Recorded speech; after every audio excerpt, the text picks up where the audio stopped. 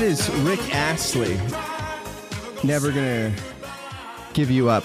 The great. What year was it? 1987. 1987. It was years of relative peace and prosperity. We had Ronald Reagan was still in office. Yeah. And Back to the Future came out. That was 1986. Not sure. I'm trying to think who was... I don't know. My knowledge of 1987 is not as extensive as I thought. I mean, I lived through it, but I'm just not. I was studying pretty hard in 1987. All right. I was at Princeton in 1987. Not Rick Astley. Not studying Astley. No, I was not studying him. There's not a lot in Astley, I would venture to say, to study. Yeah, I don't know.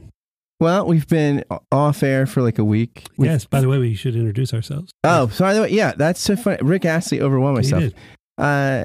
Welcome back to New Persuasive Words for those of you who are returning, and welcome for the first time to new listeners. I am Scott Jones. And I am your VJ, Downtown Bill Bohr. I feel like one of the most interesting things is like the early lives of MTV VJs. Like I had a few of them on Stern. A few of them wrote a book a couple years ago. And I listened to some podcasts. I think I'm still subscribed to it, but I've only listened to like 2 episodes. But one of them was the history of MTV, which is just amazing. And like the VJs were coming in to like the president of MTV. And like, well, we'd never really negotiated a contract. I mean, do I need a lawyer? Oh, use our lawyer. Scott. Yeah. Oh, yeah. Okay, use our guy. Yeah, just use our guy. Obviously, they didn't read what happened in the early 70s. No, they did not. Or the 60s, for that matter, yeah. But remember when videos were like a big deal, though? Like, Friday Night Videos, it was NBC or something. And then when there was a new video launch, that was huge. It was huge. It was a cultural event. Yeah. Now it's like, it's just straight to YouTube. I mean, like, I feel like it's not really. Well, what was what was that group where there was 3 women? The one was killed in a car accident. It wasn't Salt and Pepper. I can't remember, but at any rate, there was a really great song. Don't Go Chasing Waterfalls. Oh, TLC. Yeah. At any rate, that they spent all their money making that video. It's a good video. Yeah, I mean, it's a great video. Yeah. I'm not taking away from the quality of that video at all because it was good. No, it was very good. So by the way, thank you for a lot of the feedback we've gotten in the past few episodes. It's very meaningful, and we're glad that folks found it helpful and or encouraging, or in some instances. Well, actually, I'm not counting our Westworld episode. I was thinking of our Luther Calvin. Steve Lipless was somewhat pleased. Yeah.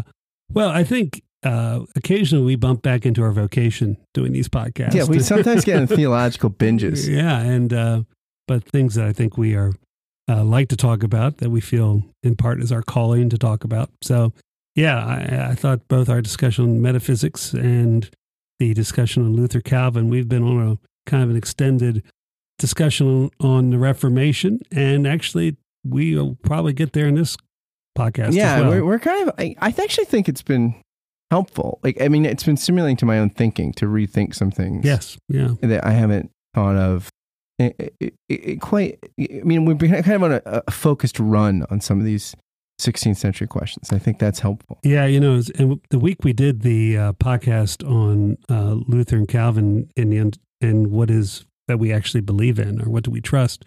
I baptized 3 adults at this congregation, this redevelopment congregation I'm doing, and they could not remember when 3 adults had been baptized at this church. So it was actually very poignant thinking too about how these folks had come to faith, and really all 3 of them were coming to faith for the first time. So, and what we stood on when we made our baptismal vows for them, again in the Reformed tradition, the church is the godparent, and it's a very powerful thing. And these people come from very different places. Explaining that to them was really moving for them, that we all were making this vow for them. Lindy sent me a meme yesterday that she found on Facebook. It was this kid like with a cell phone, a baby with a cell phone. Saying, I kid you not, this guy in a dress tried to drown me, and my whole family sat and just watched. I saw her, dude. Pretty great. So Today we're going to talk about the Electoral College, Bill. Yes. So, are we for it? Are we against it? Do we think it's a good idea, a bad idea? Are you a member of the Electoral College? I'm not a member of the Electoral College, but I think it's something that has outlived its usefulness. And if they do, they follow the vote of our fractured democracy, at least the vote of their states, then the one thing that they were supposed to do, of what the founders had in mind, if they go ahead and elect Donald Trump, then they will have failed in their basic reason to exist. It is interesting, right? That is okay. Like, whatever you think of Donald Trump, but it is interesting that this was one of the explicit reasons. I mean, there are complicated reasons for it, but one of them is an elitist tendency to fear, the will of the masses. The fact the masses would elect the charismatic demagogue. Yeah, and now we find it so offensive that the electors would actually overturn the judgment of the populace, that we find something offensive that was built into the design. Right. And it was also totally, well, of course, if it had gone the other way, Donald Trump would be leading the charge against the Electoral College and his people and his minions. But, what's interesting to me is there's been kind of we are a republic. We're not a representative democracy per se. I mean, we're technically a republic.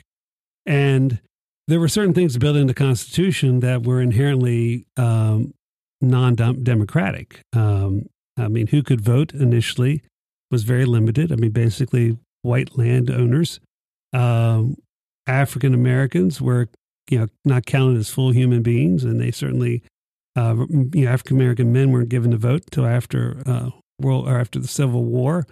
Women were not given the vote until early in the 20th century. Other of things that we have done to expand democracy. We had a constitutional amendment for direct election of senators. Most people don't realize that initially senators were not elected by the people. Yeah, that's actually an interesting thing, because there's the idea, right, that like the House would be the people's house, directly elected, that the senators would be appointed by the states. Yes, yeah. And so you had the people directly represented, then you had the states directly represented, and then you have the executive branch. So you had this kind of, it's just interesting that we popularly elect senators. Right. Which I don't necessarily think is a bad idea, but it does take away one more layer of the sort of tensions, checks and balances that the founders had in mind. But in a part of it, to me, how much was that a check and balance, or just how much was it a compromise to get the thing passed? I mean, the Constitutional Convention was in many ways illegal, maybe too strong, but they were there to, they got sent by their states to reform the Articles of Confederation. And from day one, the group that was there knew that they were going to have to scrap them. But if their states had really known what they were doing, matter of fact, they passed a resolution that the state legislatures would not approve the Constitution. It had to be a direct vote, because they knew that many of the state legislatures would have not approved of it. I mean, some of the great... Who was president in the Confederation? Like, was there a president? I don't know. I don't know how that worked, actually. Hey, Siri. Siri, who was president? Who was president during the Confederation years of the United States? I don't think it was a president. Maybe it was a convener. I mean, for instance, Patrick Henry refused to go because he didn't want no parts of making a stronger central government, nor did John Hancock want to be part of that at all. So two of the leading lights of the American Revolution, were on record of being opposed to what happened in Philadelphia. Siri pointed me to Wikipedia. I could have done that myself, but there's not. Yeah, I mean, it basically functioned, I guess, for how many years? It basically functioned for 6 years or so after the signing of the Peace of Paris. I guess at some point. You only got one vote in the Congress of the Confederation for each state. Oh, okay. Which is entitled to a delegation of between 2 and 7 members. Only the central government may declare war, conduct foreign political or commercial relations. Interesting. Yeah. So anyway, the Constitution. Here you go. Whenever an army is raised for common defense, the state legislature shall assign military ranks of colonel and below. So above colonel, it's a federal thing. Right. This is interesting. I mean, I don't think we should do a whole podcast on it or even spend any more time on it. But I do think it is interesting. Well, after the Revolutionary War, it was a real possibility that the United States of America could have very well end up looking like the Balkans or Europe in terms of, because there was stronger identity for most people with their state than with any kind of larger entity. There were people who opposed slavery, nearly 7 years ago later, who, because they were more loyal to Virginia than the federal government, even though they were not necessarily in favor of slavery, supported the Confederacy. So, like Robert E. Lee was one. Robert E. Lee was one. Yeah, Stonewall Jackson, I think, as well.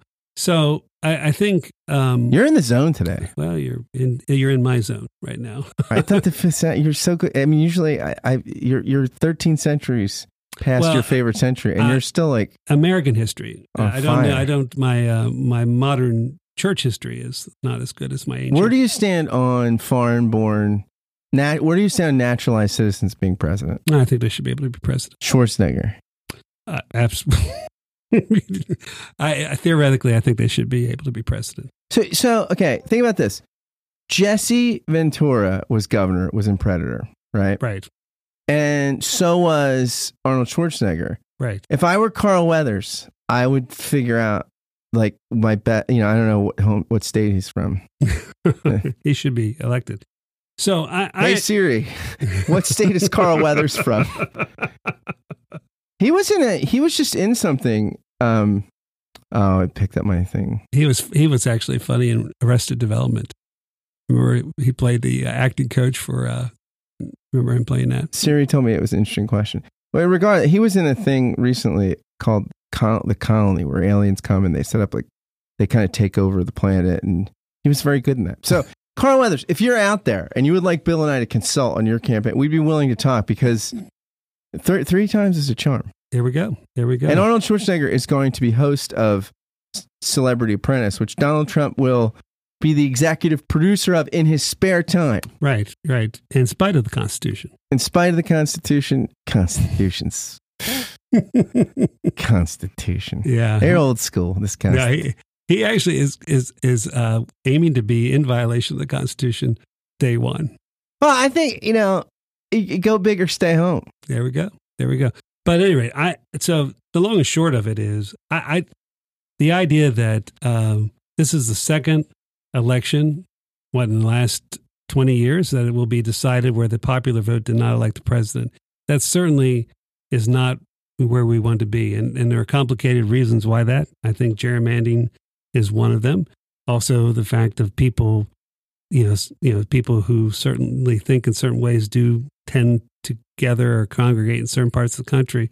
But a person's vote in South Dakota should not be worth more than a person's vote in California or New York. I don't think their vote should be worth less. I think, one person, one vote. I think that's a person's used car in Florida should be worth more than someone's in Michigan, because it doesn't snow and there's no salt. I agree with that. Right. Although the heat, you get South Carolina, what's the ideal state for resale value? I don't know.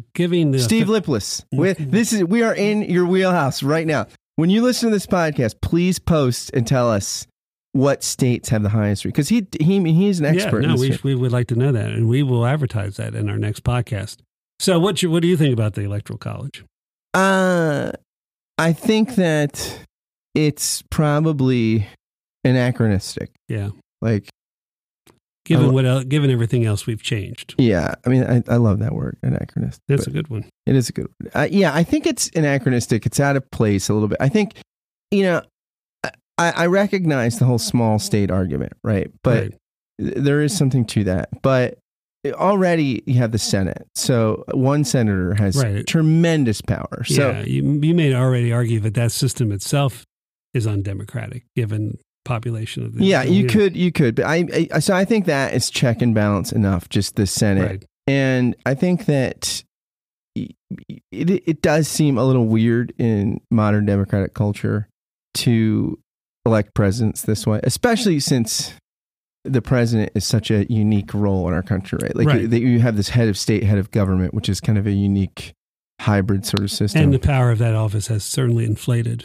given just the nature of the world we live in. So no, I think if we're going to truly hold to democratic ideals, that this truly is a representative democracy, then we need to change that. And you know what's interesting too, on a side note, I mean, it's not directly related, but it relates to sort of, I feel like one of the big misperceptions, I was watching Fox News, as is often my habit the other night. I was watching Bill O'Reilly, and Karl Rove was on, the architect was on, and Bill O'Reilly was talking, I mean, come on, how are we going to pay for all these New York programs for poor people? I mean, who's going to pay for it? You people in Austin pay for it.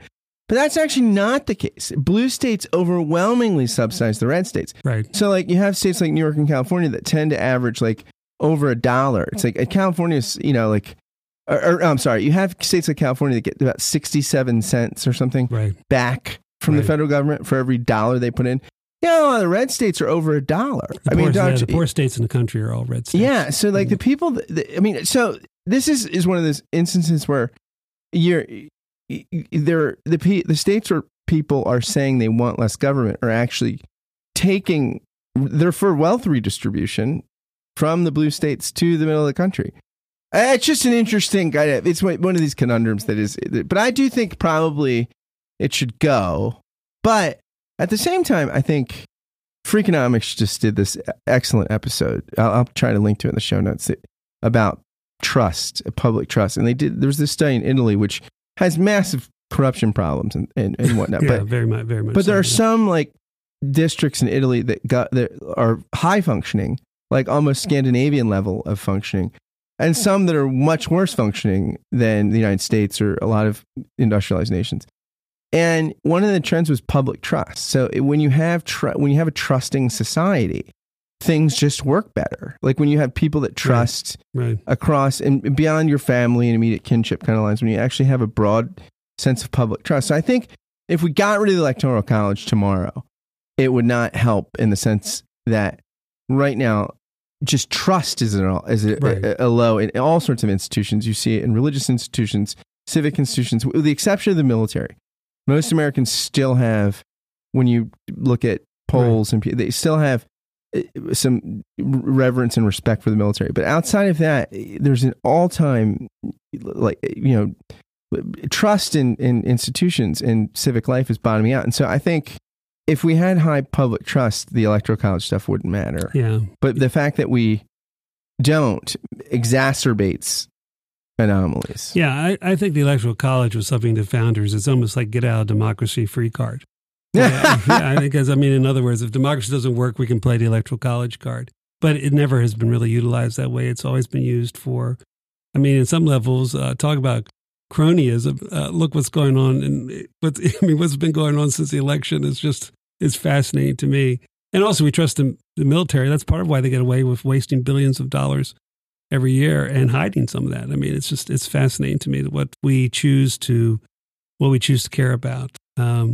It's funny when you and I were talking we've been talking about this Electoral College thing for a couple of weeks, and it was funny. I don't remember why, but the Electoral College to me is a little bit like the doctrine of perseverance of the saints of eternal security. It's almost like, okay, we've got this one this is our safety valve here in case nothing else works. We've got this safety valve to make sure that we preserve the country at the cost of democracy. And it's funny. I think because I think the doctrine once saved always saved is not biblical. But we've been talking about the Reformation and talking about Calvinism particularly. When when you're going to just elect a few people, then it's a nice kind of logical tag along there to say, well, I'm going to be okay, and whatever happens if I'm elected, I'm in. You're the only person that's ever connected these two things. I know. It's because we've been talking about the Reformation, and it's been thinking about. It's a unique contribution to the history of Western thought. It may be totally a sign of the first stages of I'm losing my mind. It could be that as well. Although those first stages have already passed. Howard Stern was talking the other day. He's like, I've been watching Fox News, and now one thing I know. William Devane is on there every 5 minutes hawking silver and go. He's like, what if I could just go senile? You just see me in signature. William Devane, buy silver. William Devane. But that guy, it's almost like the camera crew's just outside his house because he'll be at the golf course and he'll be voting. Yeah. It's like, where are we going, Bill, today? Let's see. We'll just shoot a gold commercial or silver commercial. It's great. You've been watching too much Fox. It sounds like. I love it. I love Fox. Yeah, it's fascinating. Yeah. They do good. Like Jon Stewart said, they do good television. They do. Yeah.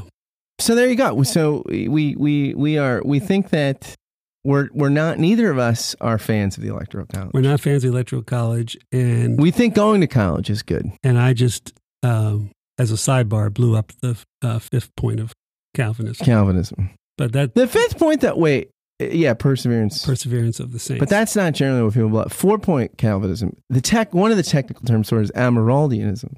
Because Amarald was a French. He was one of the first people to reject limited atonement. Most people don't reject perseverance of the saints. It's not the most popular point to reject. No, because it works out. Well, I'm not saying that's not how it works. It's interesting to me. The once saved, always saves, the eternal security thing. It just has to ignore large parts of the New Testament or some significant passages of the New Testament. And it's just an interesting thing that we do. It's the same thing with the Electoral College. We pick and choose what we like about our Constitution when it's convenient for us. And, again, there are doctrines that take on lives of themselves. I mean, for instance, there are a lot of fractured Calvinists, a lot of fundamentalist, kind of Jerry Falwell fundamentalist, liberty fundamentalist who believe in eternal security, but would not believe in some of the other points of Calvinism, but they hold on to total depravity and eternal security. They would be TEs. TEs, yeah. Tight ends. But at any rate. Well, there we go, folks. This is one of we'll get back to probably some philosophical and theological topics, but this is our musings for the day. Here it is. And we wish you joy in the midst of all of the things that would maybe rob one of joy, that at the heart of Advent 3 is a radical, pregnant, single woman's cry for God's justice in the Magnificat. Pump it up. Pain. Come on, here we go. Sunshine. What else? Rain. Oh, yeah, here we go. Joy. Come on, here we go. Pain. Pump it up. Sunshine. Yeah. And rain. Give it to a raw baby. Well, I'm the new kid. I'm just coming up. A lot of rappers think that I can't tear it up. Well, I'ma show them and ignore them. And when they think I ain't looking, I floor them. I mean, take them out. I keep grooving. A slick bass line, keep the beat moving. They can't take it. They just fake it. They wonder how the raw bass make it. I get ill. You know the deal. Cause this is how the raw bass feel. Joy.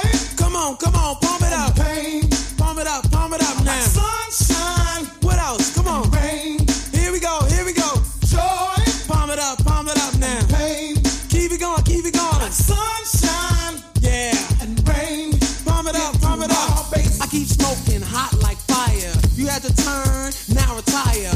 Don't talk back, I'm not a new jack. Cause I'm fresher than you and you're whack.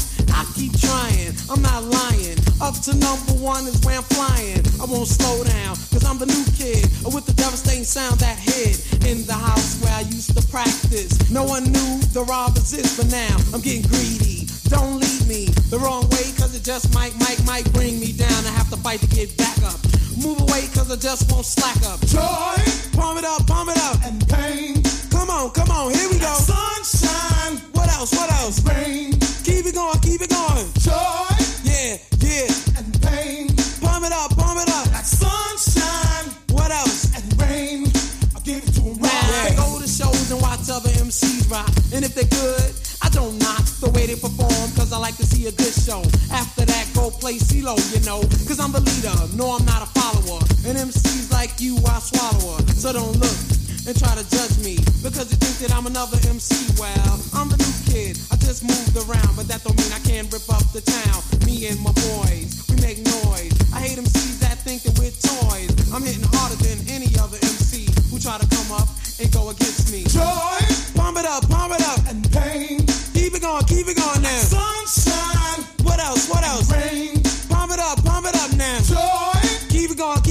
And pain, yeah, keep it going now. Sunshine, pump it up. And rain, let them have it raw, baby. from the old school or from the new. Applaud the boom, do what you want to. Talk to me, then try to put me down. We used to be cool, now we don't hang around. Used to be friends, but now we're foes. Ask me why, man, no one knows. Maybe jealousy between you and me. Could be the pain, could be the money. I'm born for mine and I don't really care. Cause the spotlight Rob Bass don't share. I'm the headliner of this show and you're just a kid and you need to grow because joy, pump it up, and